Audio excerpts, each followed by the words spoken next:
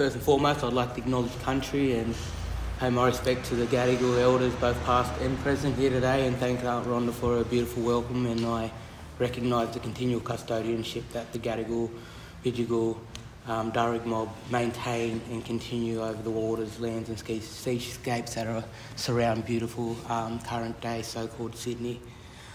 I guess the points that I want to touch on today, and I'm sure you may or may not have heard me speak prior about The Voice and my personal opposition to The Voice itself, really comes down to, I guess, like Paddy alluded to, the lack of consultation that actually occurred with First Nations communities and allowed for an informed process to actually be undertaken and allowed for mob to actually step into a position where they can make their position quite clear.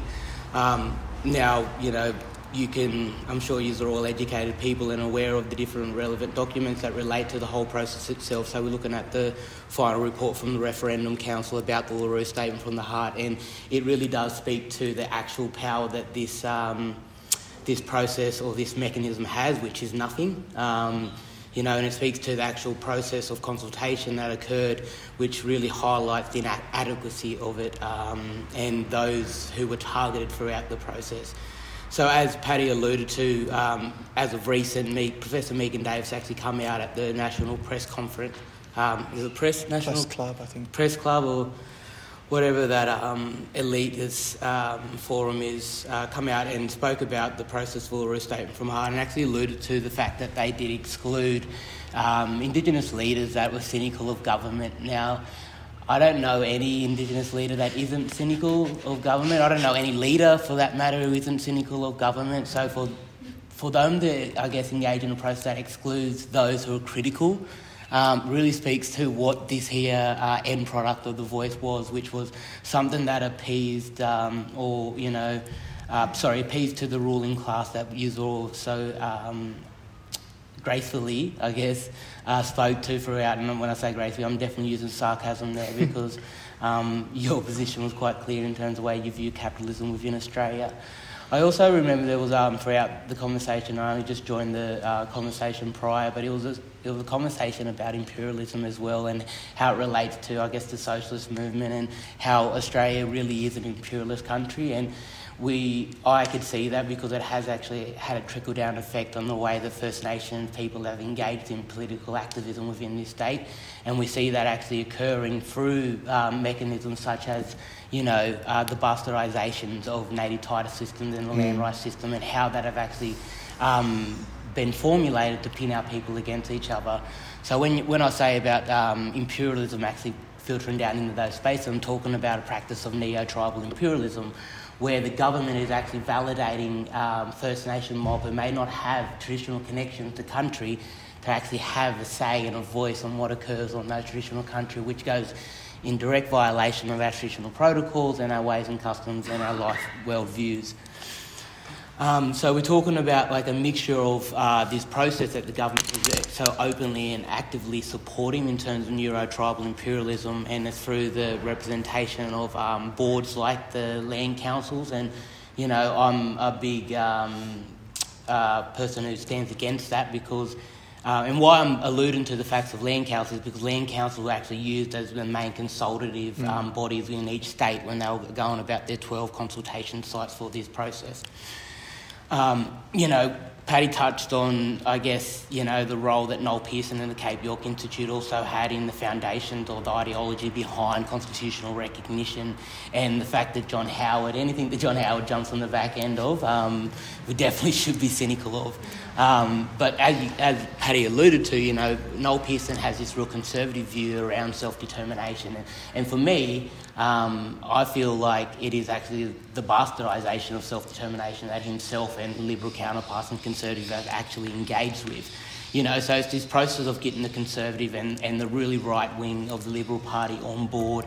And, as I'm sure you're all aware, this week the Liberal Party come out and made their position quite clear about The Voice now. So it still couldn't even hit true to the right wing party of the Liberal itself. So we're talking about, a process that allowed for exclusion of mob. So the makeup of these consultations were a makeup of 60% recognised native title prescribed body corporates. So those First Nation people have been recognised through the native title system, which had 20% representation from Aboriginal community-controlled organisations, where they were represented within the capacity of peak organisations. But then we also had 20% of selected individuals who was also elected to come up there and attend these yarns. Now that's more of the process and why I'm so critical of it. At the end of the day, I'm from Gomeroi, as you can all see from my shirt, but no one from my community was consulted as a part of this process. And when we're talking about the consultations that actually occurred here in New South Wales, representation for regional and rural and remote communities, or more like Gomeroi, were actually sent to Dubbo, and the consultation themselves were all invite only. And the radicals, those who are cynical, those who are critical of government, heard by the Koori grapevine that these consultations were heard and actually rocked up and crashed as well, and that's how they pushed their way into it. So this wasn't a matter of people saying who do you want representing it. This was a matter of who are those that we can get on board to get this over the line and produce an end product that's something that's going to get bipartisan support by government. So we look at those who are part of these expert panels as well. We're looking at those who have academic backgrounds. We're talking now, when we look at that, we're talking about a valuing of differentiation of knowledge. We're talking about the value of Western knowledge systems in this versus the value of actually traditional knowledges and culture. We're talking about the conflict that happens of the validation of traditional knowledge within a system and trying to appease to the settler colonial government. So there are a lot of problems that exist, and again, as Paddy alluded to, it does come from this racist ideology where we know we're engaging with a racist state here. It's not a state that was ever built for First Nations people. So we got grassroots people out there on the ground, and we're talking about alternatives. And we are so cynical. I'm not going to tell you how to go out and vote. I'm really not. All I'm saying is be really cynical of this process. Be cynical of the First Nation people who are at the forefront having these conversations, and the colonial practices that they actually engage with to get to the end product here that we're talking about. We've got grassroots people, that formed campaigns like the Treaty Before Voice campaign that's coming out of the state of Queensland and the Brisbane Aboriginal 10 Embassy out there, with the likes of Uncle Wayne, Coco Warden leading that, and the brothers Paul Spearham and Pete Spearham as well, that are actually going the township capital, and actually really highlighting, I guess, the lack of engaging with grassroots, but also that exclusion of our voice within this process. They actually have a banner that they take with them, and it actually says "The Voice brought to you by BHP and other corporates," and it really speaks to actually the support that's behind this, which is, Paddy alluded to it, the Business Council of Australia. So we've got all of these big businesses that have a history of taking from First Nations people, whether it's knowledge or whether it's actual tangible resources, and using it for their own benefit, which actually contributes to this capitalist society and system that we so evidently reject and abhor within this space. I guess when we're talking about alternatives to the voice, and the way I see it, the alternative is and always will be and has always been there, and that's treaty. And I think I said it before at a talk where we spoke about this exact same issue, but we are actually in a unique position as First Nations people here in Australia, is that we've got the added benefit of knowing the coloniser's language, understanding the knowledge production and the Western systems of knowledge production, but also having the added benefit to learn from history itself. So we're not coming in this blindfold, we're not coming into this treaty-making process with a lack of knowledge of language, and there's a differentiation, as we know, which we know happened within the Waitangi Treaty, and the differentiation of the documents themselves.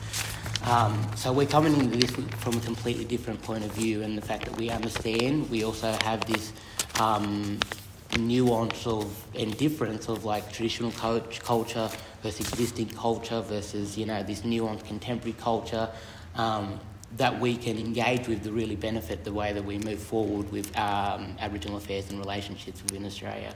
So for me, the only way that we can move forward is through treaty, but that is a requirement of First Nation people to actually step into our sovereignty.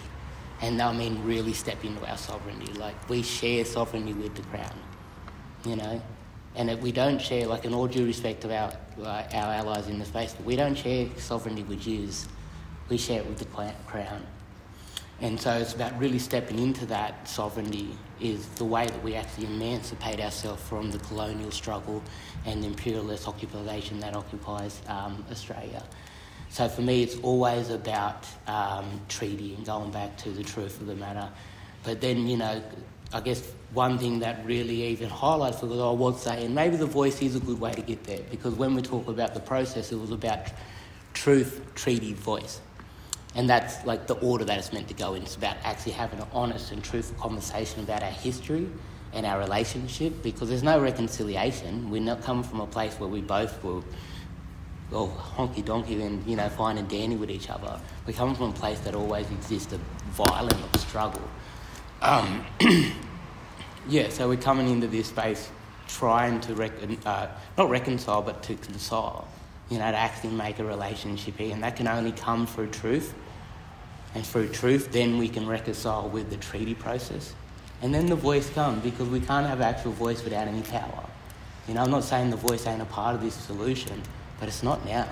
There's a whole truth reckoning process that needs to occur, and it needs to have that instruction from a federal level that they would want to engage with treaty.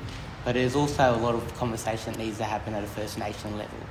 And when I say that, I mean you've got to allow space for us to conduct our business amongst ourselves.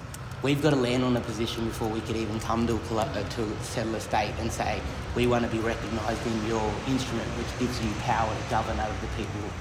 You know, like, so we're not set on a position, and we've got, a small handful of Aboriginal First Nation elites, you know, who may see the benefit power in this, and it may not affect our sovereignty of inclusion within the Constitution. But that's not something that I'm going to risk. I don't want to risk that. My sovereignty is very powerful. I don't need it to be validated in any instrument. My sovereignty is something that lives within me and something that will never waver. Thank you. Hey,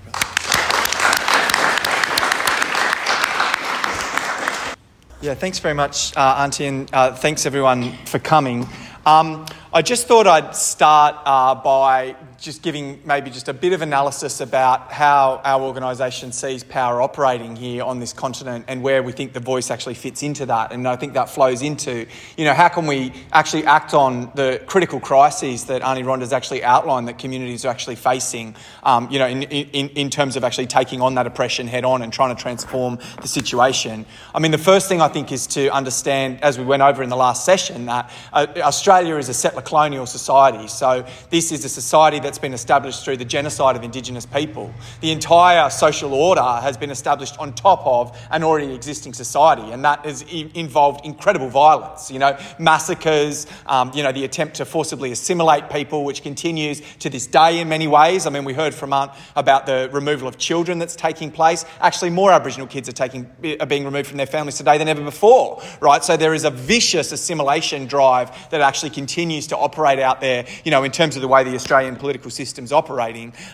fundamentally anti-Aboriginal at its core in terms of the way the entire thing's set up, to deny the knowledge, deny the connection to land, you know, and make sure that Australian capitalism can just operate as though there were no people here and they have no rights, right? Like, so that's the system. I mean, the second part of it is, as I mentioned there, it's a capitalist system, right? So that means that the people who actually have power in the society to make all the major decisions about what's produced, about how it's distributed, you know, about what the priorities of the society should be, despite the fact we're told we live in a democracy, actually those decisions are taken by the people who own capital, the capitalist class, right? The big supermarket chains and banks and mining companies and, you know, all the major corporations are the ones that actually control day to day what's going to happen, what is actually going to be invested in, what's going to be taken seriously, what's going to be produced. I think the climate crisis shows you that more than anything, where you talk to anyone on the street now, we know we've got a massive problem with climate change. We know that involves we have to actually stop mining and burning fossil fuels in the obscene rates that they're being burnt now. We need to transition to renewable energy. But can our system actually check the power of the fossil fuel companies? No, it can't, because in the final analysis, they actually control our media. They actually control our system system of government, and so all we can do is talk about a safeguard mechanism where we might be able to tinker and force them to buy some offsets if they open a new gas field. But the idea could just say, stop doing that and we will invest in the sustainable activities we need is off the table, because we don't live in a democracy, we live in a dictatorship of capital. It's the capitalist class who actually own and control things. But it also means that capitalist class, they actually need to manage the society and manage all the problems as they arise to try and keep some form of social cohesion, keep the wheels turning and keep their profits flowing. And one thing they actually need to deal with is the reality of continuing Aboriginal existence and continuing Aboriginal resistance. Because as much as they have tried in the past to deal with, as they've seen it, the Aboriginal problem, Rosie Kunoth-Monks famously said, we're not the problem, the system's the problem, but that's the way they see it. We've got this problem, there's all these Aborigines that are still here, we wish they'd just go away, right? But they haven't gone away. They fought back so hard that they forced the system to actually, it has to accommodate Aboriginality in some way. It has to actually show it's got some way for Aboriginal people to fit into the society. But they want to make sure that happens on their terms. They want to make sure that happens in a way that doesn't fundamentally upset the underlying balance of power and the power that they actually wield day to day over how decisions are made, in our society. And that's where constitutional recognition comes in. Because actually, constitutional recognition is not something that has come from the Aboriginal rights movement. It's not something they were marching on the streets in the 70s saying, we want constitutional recognition. I mean, we've organised, all of us three here, organised a lot of Aboriginal rights demonstrations. There's never been any demand for constitutional recognition. This has come from the government, right? This is a suggestion for reform that's come from the top. And most recently, in terms of the recent cycle of debate about constitutional recognition, it actually came from John Howard, right? After he launched the Northern Territory Intervention in 2007, this horrific racist policy which set things back 50 years in Australia in terms of black rights. It set up a new protection board in the Northern Territory where Aboriginal people don't get their income. They're just on a basics card to be controlled. Police have got extraordinary powers to go into people's houses without a warrant. They put white managers in charge of all the communities. They seize control of land. Right, this horrific attack. 2 months after he did the intervention, he said, I've got this letter from Noel Pearson, this conservative Aboriginal figure, talking about the need for constitutional recognition. And I agree with him, because Noel's got really good policies about, people need to be responsible and pull themselves up for their own bootstraps, and constitutional recognition could fit in. If you elect me in the 2007 election, I'll do a referendum to acknowledge Aboriginal people as the first people of Australia, right? That was his commitment. And from that point forward, every Australian government has been committed in some way to both constitutional recognition and to the Northern Territory intervention, right? Like even the Albanese government now, for all their posturing about the voice to Parliament and how progressive they are, the intervention regime is just as vicious as it ever was. They've just actually reneged on their promise to make income management voluntary. They're introducing a new card they're calling the Smart Card to control people. The 20,000 plus black people in Northern Australia that have been on this system for years and years will continue to be forced onto this system, right? Despite Labor promising it would become voluntary. They've re-supported race-based alcohol restrictions where you can't actually go into a bottle shop in Alice Springs if you're Aboriginal because it's a ban on the basis of race, right? So these horrific policies are actually the Albanese government's policies while they say that we've got this voice to Parliament, right? So that has been the function of the whole discussion of constitutional recognition, is for governments to be able to say,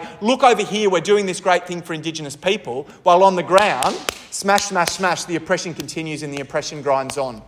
In terms of the actual voice proposal itself, it's very important to understand that this came from the conservative side of politics, right? So this was cooked up by Noel Pearson's Cape York Institute in 2014. And despite the fact that the Liberals are now saying they're going to vote no to it, and Julian Leeser, the Shadow Minister for Indigenous Affairs, is out saying that we're going to vote no to the voice, Julian Leeser was on the committee that designed this proposal back in 2014, along with Damien Freeman, who's a Liberal Party philosopher, along with other conservative, constitutional lawyers.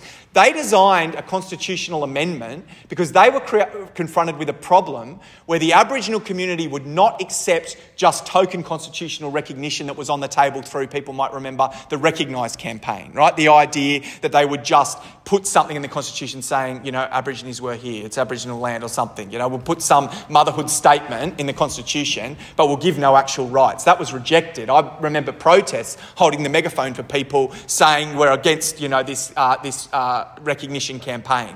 That's where they said, if this constitutional recognition is going to fly, we've got to be able to offer something to our community. It can't just be tokenistic constitutional recognition. And that's where they came up with the idea of a voice, that we will have this body. So that'll be real reform. It'll be a concrete thing. Art was saying we need concrete reforms. Here's the real reform, we're going to have the voice, right? But there's some very important characteristics of the voice, that it was designed to make sure that it was acceptable to the political establishment in Australia. Number one, it will have no independent power at all, right? So the voice offers no rights at all. So this is just to read, right, from a statement that was released by the Constitutional Expert Group in December that's advising the Albanese government.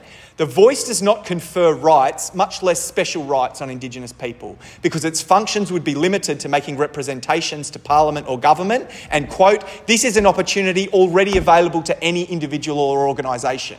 Right? So we're not actually giving you special rights, because anyone can make representations to Parliament or the executive government. There's nothing actual special about this voice that we're establishing. The proposed constitutional amendment does not even create a right for Indigenous people to choose their own representatives, because, as the expert group member Anne Twomey's explained, it leaves for the Parliament the power to decide the composition of the voice. Right? So you could have many kinds of voices with this amendment. You could have a voice where they say, we do respect Indigenous self-determination, there's going to be elections at the local level, and we're going to make sure all nations are represented, and blah, blah. You could have that. Or you could have a hostile government come in and say, see you later, nice knowing you, we're going to handpick 9 people, they're going to be the voice, now they're the voice under the new legislation. Same as they did when they got rid of ATSIC and put in their Aboriginal Advisory Committee that came, right? So there's nothing in the amendment which gives people any rights or any protections whatsoever. The only thing is there must be this thing called the voice. But it's going to be up to the Parliament to decide what was done. And this was explicitly done. Anne Twomey, the constitutional expert they all rely on, saying this was designed to bring the hard right of the Liberal Party on side. It was actually designed to be able to go to the establishment and say, this presents no threat to your power, this is something you can support. And while they haven't succeeded in getting the hard right of the Liberal Party on side, because actually the hard right of the Liberal Party is proving to the Australian ruling class that they're increasingly irrelevant to them, right? They've got the Business Council wanted the safeguard mechanism, the Mining Council wanted the safeguard mechanism, the Liberals wouldn't give it to them, right? Labor's happy to give them AUKUS, they don't need the Liberals. Now Labor's going to give them the voice, and the Liberals are off playing some ideological game about Aboriginal people shouldn't have anything at all, no recognition at all. It's not good enough for modern Australian corporations. They know they need to have something to show that we're doing something for Aboriginal people. They want to make sure that it's powerless, and that's what they've actually been given with the Voice to Parliament proposal. So in terms of the question here has been what's the alternative? Because we have been very critical of this Voice to Parliament proposal from the start. From back in 2015, we were writing articles saying this is not about actually giving people rights and advancing struggle. Our alternative to it, I need to make it clear, this isn't actually a pitch for you to go out and vote no to the voice, right? Personally, I don't see any particular use in trying to sink this thing electorally or something, it's just when we wake up the next day, if we have a voice or not, we're still going to be in a situation where even if the voice says, stop mining, Santos, get out of the Pilliga because the Gomeroi have said no, so what? Right? Albanese has actually stood up and very strongly said at a press conference, it's ridiculous to say that this voice will have any comment on climate change policy. It's got, that's not, it's only going to be about issues that matter to Indigenous people, as though climate change doesn't matter to Indigenous people, right? So they are going to try to confine it very, very heavily to only making these representations or only having this particular advisory role, and there may be some tension in that. But regardless if there's tension in that or not, the question of how we're going to actually stop Santos in the Pilliga still faces us. If it's the voice says yes or the voice says no to it, the government is going to go ahead, and they've been clear about that. Albanese has said time and again,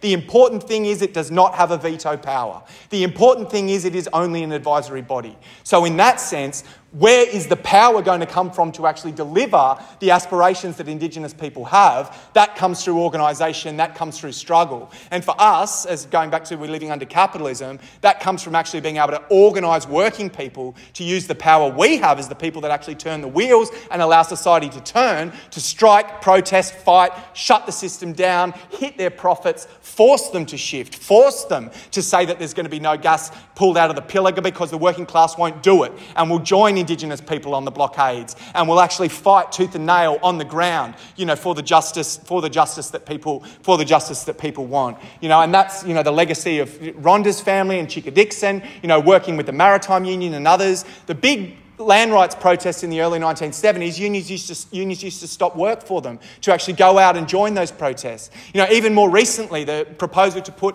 a nuclear waste dump on Aboriginal land at Muckaty in the Northern Territory, there was a ban put on that proposal by the Australian Council of Trade Unions, which helped to defeat it. So we're looking for how do we actually build up struggle that means when Indigenous people say we are sovereign and we say no, there is actually a power on the ground that can say we respect that, we'll deliver that, we'll actually fight for that, on the streets, and in our workplaces. And I think, in that sense, it's going to be quite a hard period going forward. I think we're in the middle of the voice because it's playing this role where everyone thinks Albanese is this big progressive when it comes to Indigenous affairs. I mean, how many people know that the special tactical police just shot this guy in the head, one shot in the head in Mareeba outside of Cairns while he was having a mental health crisis last week, right? One shot to his head, dressed in camouflage with AR-16 assault rifles, right? This is the kind of brutality that Indigenous people are facing. We put it on the front pages with mass mobilisations for Black Lives Matter. The police attacked our rallies hard to try and break that up and force that away.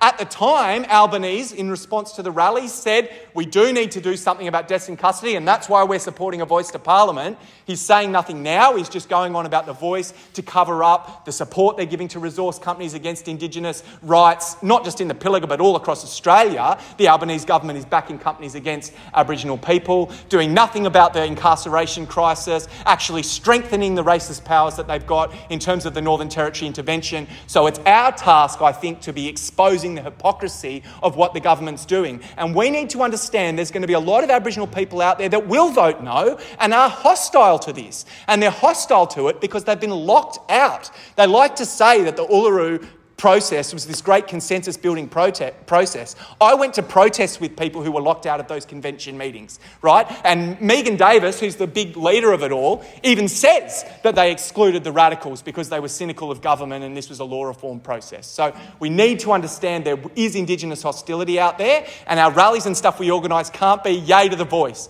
They can't be. They must be. We're not listening to these hypocrites. Give us justice, give us action now, and we're going to stand shoulder to shoulder with our Indigenous comrades to fight for it. Thank you.